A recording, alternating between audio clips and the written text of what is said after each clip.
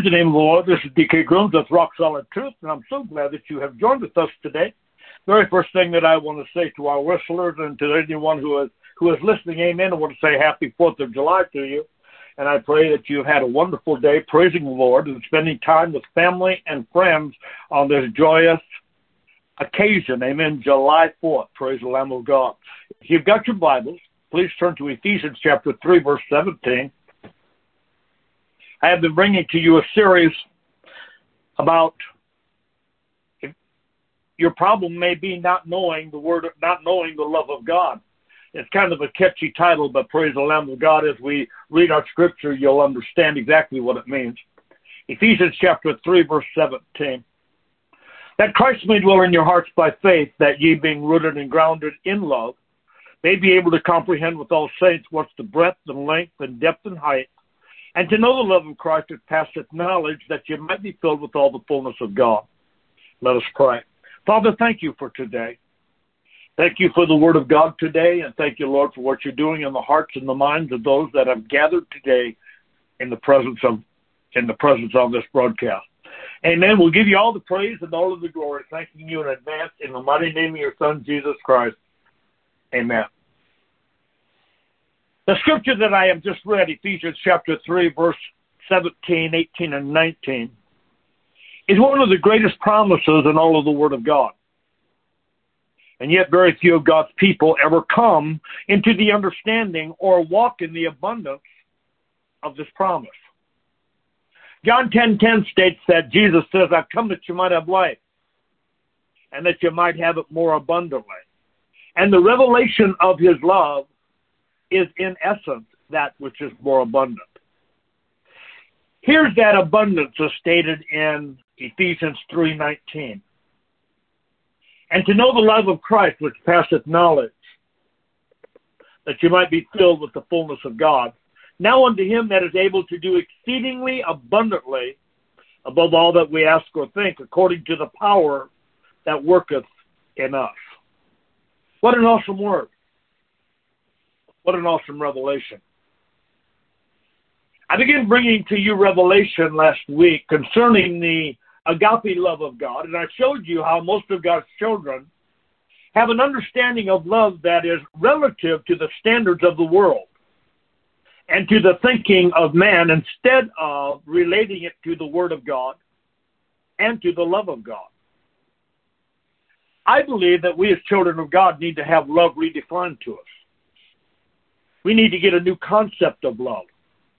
And that new concept should be redefined from the Word of God and not from the standards that we've grown up with. Most people think that God loves them the way that their ex-husband loved them, the way that their children love them, or the way that their parents love them. And their experience in love relates to relationships that they have had concerning love, and those relationships have not been fulfilling, have not been satisfying, joyful, rewarding, or enjoyable.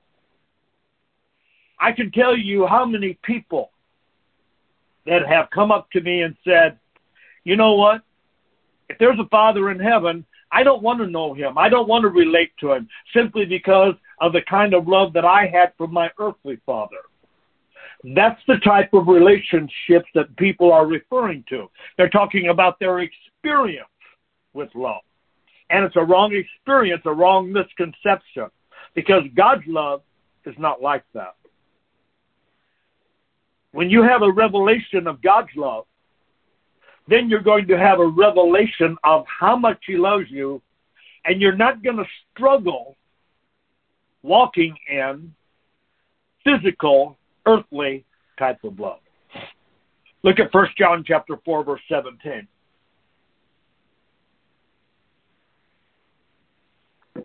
1 John chapter 4, verse 17. Aaron is our love made perfect, that we may have boldness in the day of judgment, because as he is, so are we in this world. There is no fear in love, but perfect love casteth out fear, because fear hath torment. He that feareth is not made perfect in love. The Word of God is telling us something awesome here. It's telling us that his kind of love is love that is perfect. It has no fear. It holds no reservations. It's a perfect love. It's agape love. And the Word states, the Word of God states, that he that fears is not made perfect in that love. And if you're not made perfect in that love, then you are hindered and limited in walking in that kind of love. So how is it that you're made perfect in that love? You have to come to the truth of God's Word. You have to renew your mind according to that truth. In the renewing, you're made free by the revelation of that truth. And as you begin to walk in the abundance of that life and that truth, then you begin to come forth out of that truth that has been revealed to you. I used this last week. Turn to Titus chapter 2, verse 1. Titus chapter 2, verse 1. I'm going to be reading verses 1 through 5. But speak thou the things which become sound doctrine. What a powerful word.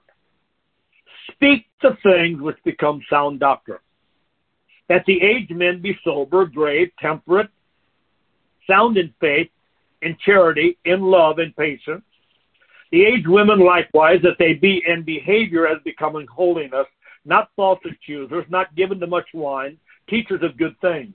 That they may teach the young women to be sober, love their husbands, to love their children, to be discreet, chaste, keepers at home, good, obedient to their husbands, that the word of God be not blasphemed. Here is the definition of true love, as taught by Paul. The older women are told to teach the younger women how to be sober.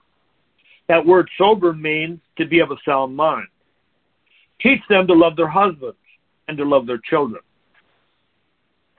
This is a radical concept because it's in direct opposition to how the world and even how many of God's children view love. And because the child of God's mind has not been renewed concerning love, their concept of love in many ways is as agreeable to the world's way of thinking concerning love. Love is not something that you fall into or you fall out of. Let me tell you what it is that you fall in and out of. It's lust. Love is not goosebumps. Love does not come on you like a seizure and all of a sudden you're in it and it's wonderful. And then years later you don't feel the same way. The flame has gone out. Most of the love that the world calls love is nothing more than lust wrapped up real pretty. God's kind of love never diminishes. Never diminishes. It never fails. It's always kind. It bears all things, believes all things, hopes all things, and endures all things. It rejoices in the truth. And in the rejoicing of the truth renews your mind, and that walk becomes perfect. What a wonderful and powerful truth. Love, according to the Word of God, is something, now watch this, is that you teach yourself. Loving according to the Word of God is something that you teach yourself, and then you teach it to others. In other words, love is a choice. The Word of God says that while we were yet sinners, God loved us. How was God able to love us and all of the bad things that we're doing, and how we were serving the devil and all of the things that were taking place?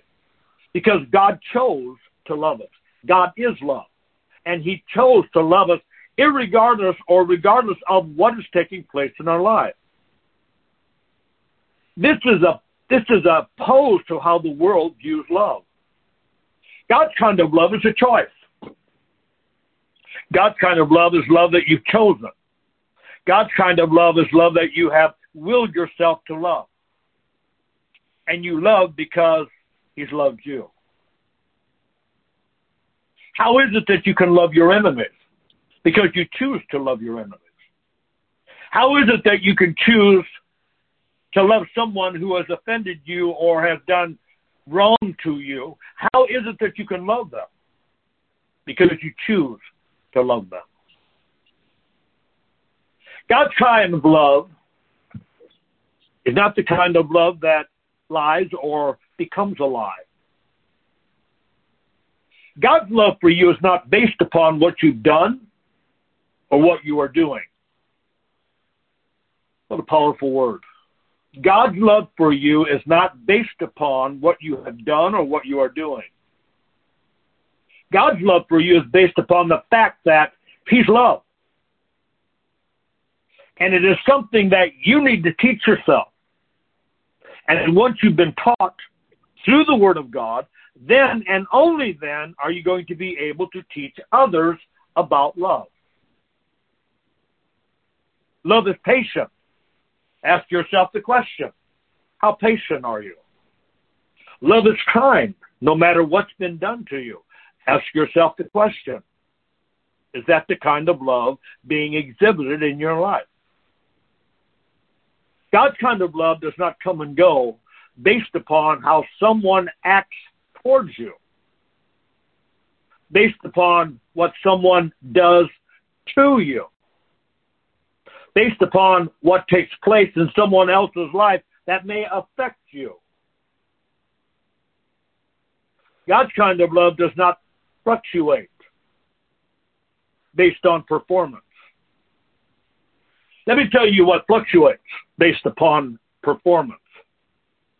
Lust.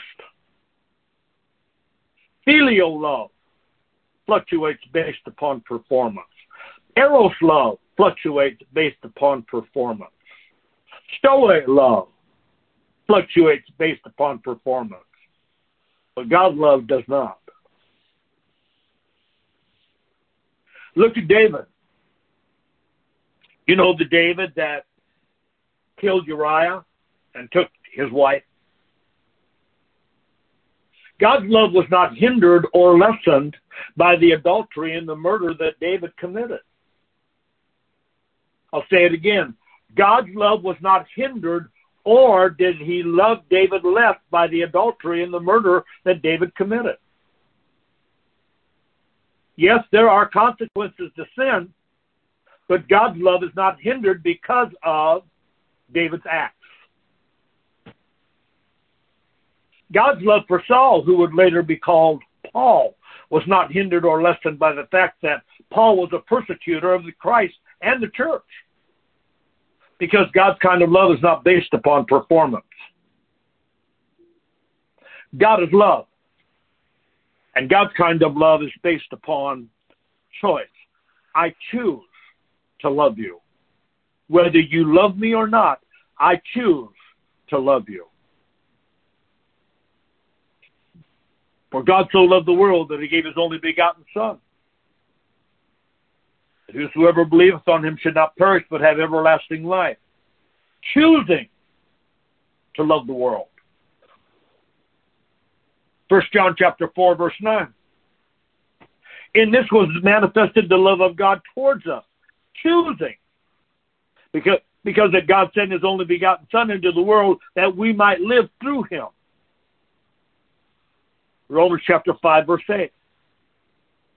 But God commended His love towards us, in that while we were yet sinners, Christ died for us, choosing to love us. 1 John chapter 4, verse 9. In this was manifested the love of God towards us, because that God sent His only begotten Son into the world that we might live through Him. Aaron is love. Not that we love God, but that He loved us and sent His Son to be the propitiation for our sin. Here is love. Here is a description of love, of God's agape love. It's love in the breadth, length, depth, and height. It's God's agape love. And if you do not know God's kind of love, then you cannot choose to love, because it's something that you cannot comprehend or understand. It has to go beyond your knowledge. You see, it's very difficult to love somebody who has offended you, who has wronged you, who has done you wrong. It's very difficult unless you have the kind of love that God has. Because God's kind of love, when we were sinners, when we wanted nothing to do with him. When God was our enemy, he loved us anyway. And here's what Ephesians chapter 3, verse 18 tells us. God wants us to understand what is the breadth, length, and depth and height of that love, and to know the love of Christ which passeth knowledge. It's got to go beyond your reasoning, beyond your thinking. And you know, it's kind of amazing because we all talk about that. Oh yeah, I love, but when it comes down to it, we are tied to our emotions, and we are tied to the wrongs that people have done to us.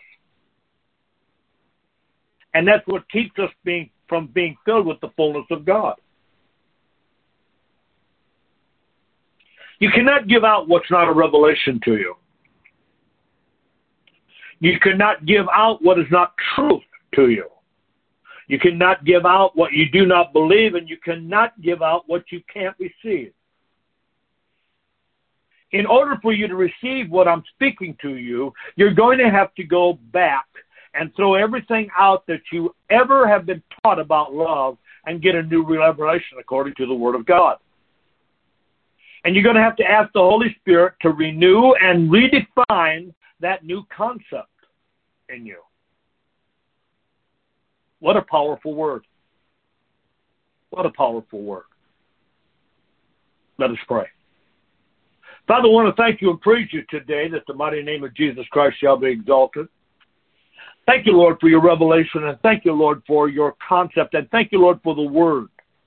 The word to teach us, to lift us up, to draw us unto you.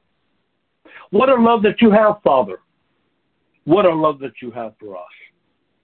And Lord, we're talking about love that you have for us, not necessarily the love that we have for you. But Lord, teach us,